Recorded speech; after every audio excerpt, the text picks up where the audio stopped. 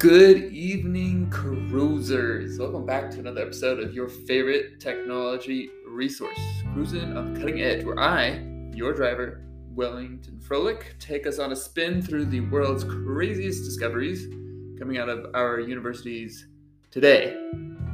Ladies and gentle cruisers, I have an interesting place to ferry us on over to today. Last week, when we camped overnight at the University of Washington, right in their main quad, we discussed the old but only budding technology of gesture recognition.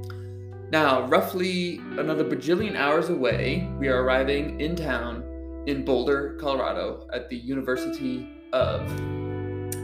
In case you're curious, that is an accurate estimate for such a trip because our cruisers aren't the best with hills. Tonight, we are looking at our second attempt at a form of biomimicry, which again is the copying of actions or traits that nature displays. So biomimicry. The last one that we discovered being the metal buffet that keeps the doctors away, as that mimicked the behavior of bacteria in the form of chemotaxis. Very interesting episode. Check that out. I love that one. Very, very crazy. Anyway, these researchers in Colorado, Boulder, Colorado, want to know how to locate the source of an odor. But before we put the metal to the pedal, we must fuel up with a few announcements. Folks, last week was a major success. After my initial cruiser's causerie at the furniture store and the stickers I have printed for the show, again, shout out to my sister who made the design, I more than doubled the total views of the show and my listener audience. So thank you so much to the new cruisers for joining us on this incredible ride of our lifetimes. Also, thank you very much to TJ Madison Furniture here in Burbank, California. TJ Madison is a small, local, family-owned furniture outlet here in town.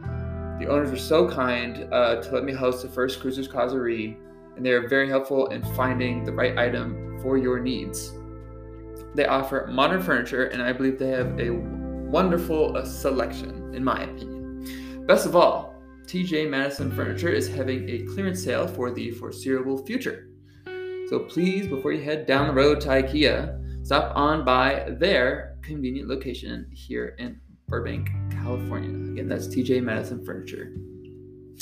One other announcement I noticed you can leave a rating on Spotify as well now. They must have heard me complain in my sleep enough because I don't remember telling them to do that. But now you can, and please do. And just a reminder, you can also leave a full review on Apple Podcasts as well. Let me know what you think of the show. Also, I encourage you to send your thoughts in on the applications of our technologies and practical means, or even if your ideas are super sci-fi. Imagine a world where blah, And as always, feedback is fuel for the show. So email me if you have any thoughts on that. Again, cruisin with Wellington at gmail.com.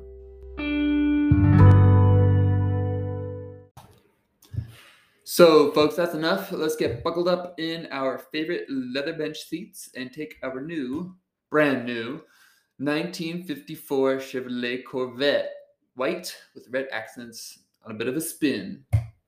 In the odorous halls of the University of Colorado Boulder, there exists a lab called the Ecological Fluid Dynamics Lab, led by Professor John Grimaldi, where they are studying the dynamics of fluids that are accompanied with odors.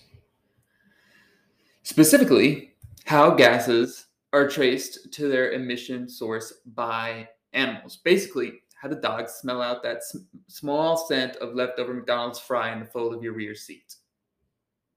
There are several practical applications for this, and we shall get to those. But as usual, first, we shall take a short jaunt down theory lane, followed by a skirt on through hardware and testing square, and lastly, climb our slow way back onto the on-ramp to the future.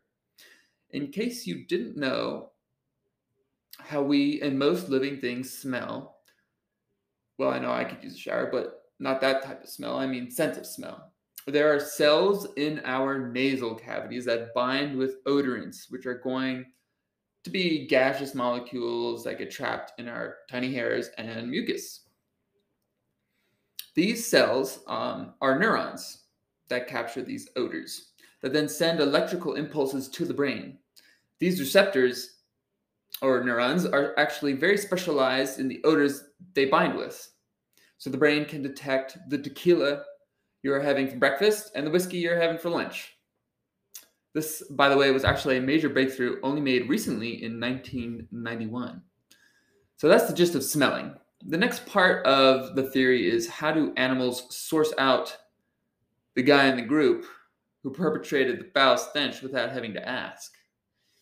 There are several interesting nods to previous research in this January 2020 paper that I read titled A Comparison Between Mouse in Silico and Robot Odor Plume Navigation Reveals Advantages of Mouse Odor Tracking by A.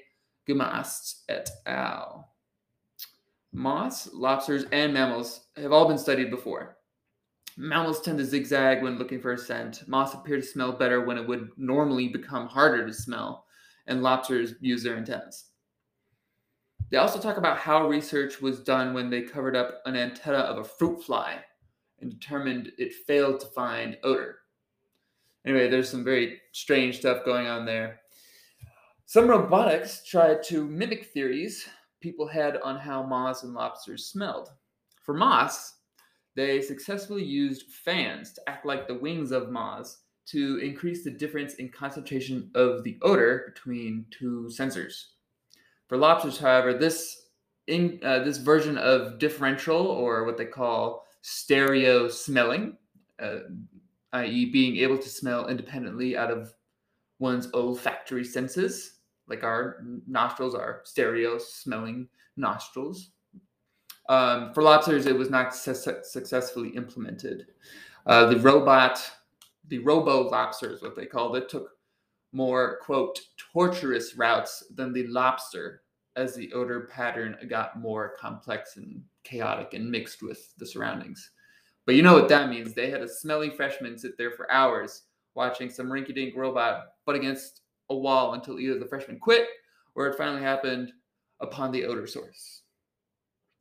Now, back to our guys, though, at Colorado, Boulder.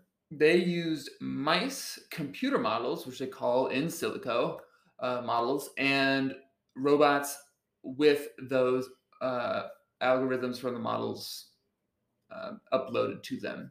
By the way, in silico, I believe, refers to silicon, which is a common material used in computer chips. So in silico.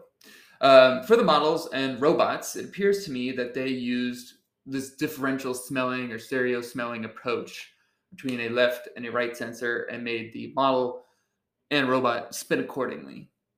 And I think this is a great point to turn onto hardware and testing square. So, cruisers, we are talking about how to find the source of an odor. Skirting onto hardware and testing square now. The researchers go into great detail about how they took care of the mice, like the night and day cycles, the temperatures and humidities they were stored at, the age and the type of mouse, which is a C57BI-6, in case you were interested. Nuts, I think, but of course it is for regulation purposes as well as for others to repeat their experiments. Anyway, they had to train the mice to follow the odor. The way they did that was first training them to use gypsticks, which would release droplets of sugar water. Once they were, quote, lick trained on the gypsticks, they began spraying odors above 3 gypsticks in a chamber, and they used 50% ethanol as the odor associated with the functioning gypstick. So, yeah, alcohol. That whole process took them about a month and a half. The robot they got was a simple pre-constructed Arduino robot you can buy online. They stuck some gas sensors on it, also from online. And they made it start inside the chamber where the mouse did, and had it start out pointed in different directions or angles away from the odor.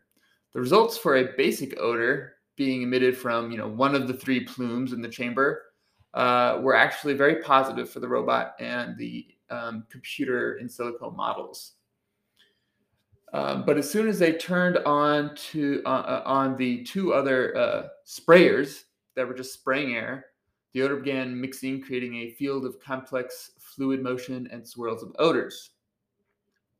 The mice were given 45 seconds to find the odor. The robots and the simulations were given 75 seconds. And they have several videos linked in their papers. And for what it's worth, I sat there looking at the mice and the robots move, and a few good chuckles when the dang robot just went into a corner to cry and failed. These mice, though, I'm starting to believe they'll find the perpetrator in the group no matter the conditions. Tornado, hurricanes, you name it. I mean, they were successful, I think, 100% of the time, or nearly. So the researchers are still left wondering how to improve their work, both for the model, which includes simulating the fluid release, the odor, which they're really good at this lab, and the robot, and how to improve the robot, which algorithms, which were both of which, the model and the robot were bested by the mice. They believe they do have a hint. Mice tend to change the rate. There's two things. Mice tend to change the rate at which they smell or sample the winds on the fly. Faster breaths or intakes and longer inhales might have different applications. And they are determined that with their next round of funding, they will be able to nail that down. They also realize that mice speed up and slow down during the scent hunt. This perhaps also helps with tracking through a chaotic mix of air and odor, and can be simulated on a robot. So all in all, a very fun experimental setup. But does this model they hope to perfect and this robot they hope to make have any hope for a practical application? Cruisers, let's slowly climb our way up the Colorado I-70 mountain road, back now onto the on-ramp to the future. The first big idea they had with this technology is rescue animals. Think about all the disasters in the world, like that recent tsunami near the island of Tonga. People get trapped in collapsed buildings, debris, and all sorts of messes. These robots, or at least a sense of smell granted to robots, could be a major boost to the rescue efforts. Now, I know what you're thinking, of course. Yeah, let's get rid of the St. Bernard and replace those big, beautiful fur balls with cold, hard steel. I agree. No, but seriously, if they become good enough, I could see an application for them at airports or concerts even. I know there are a lot of people out there afraid of dogs, so perhaps, a Boston Dynamics robotic dog that's out there already and selling could, with a Colorado nose, become a thing. I think my cousin would be mad at me because she is a dog handler for a shipping center, and she wants to grow her dog handling business. So anyway, so then are there any other suggestions? Where could you imagine applying the sense of smell to? I could see, military applications, of course. So rather than losing a dog, a furry friend, you lose a bot. Now, this is again remember. This is not to replace the sense of smell, but so no cures here for those who have lost it. It is more so. This technology is more so for tracking the source of a smell. So perhaps in a not too distant future, we might have tethered drones that smell around for fires, fly over to them in coordination with and locate them in coordination with satellites or something like that. Perhaps a surveyor uses drone swarms to sniff out minerals on a piece of property. Just looking at that, you can buy mineral rights to federal land and go look for that if you so desire. maybe with a robotic nose. Real estate developers could use a drone to scope out a property for mold, perhaps, and very small hint traces of it, and get the price knocked down or get somebody out there to fix it. And of course, Nicolas Cage could buy a robotic pig to find his truffles instead of killing everyone to find his stolen pig. I'm sure there are also very many other interesting applications out there that I have not yet thought of, so please send those in, folks, to cruisinwithwellington@gmail.com. Cruisin without a G with Wellington@gmail.com. Thanks so much for tuning in, cruisers. There's no time for Mail Truck this week, folks. We will review that next week. I hope you enjoyed this episode as much as I did. I look forward to your comments via email or the platform you listen on. Have a wonderful week, and we will be back in the plush leather bench seats next time.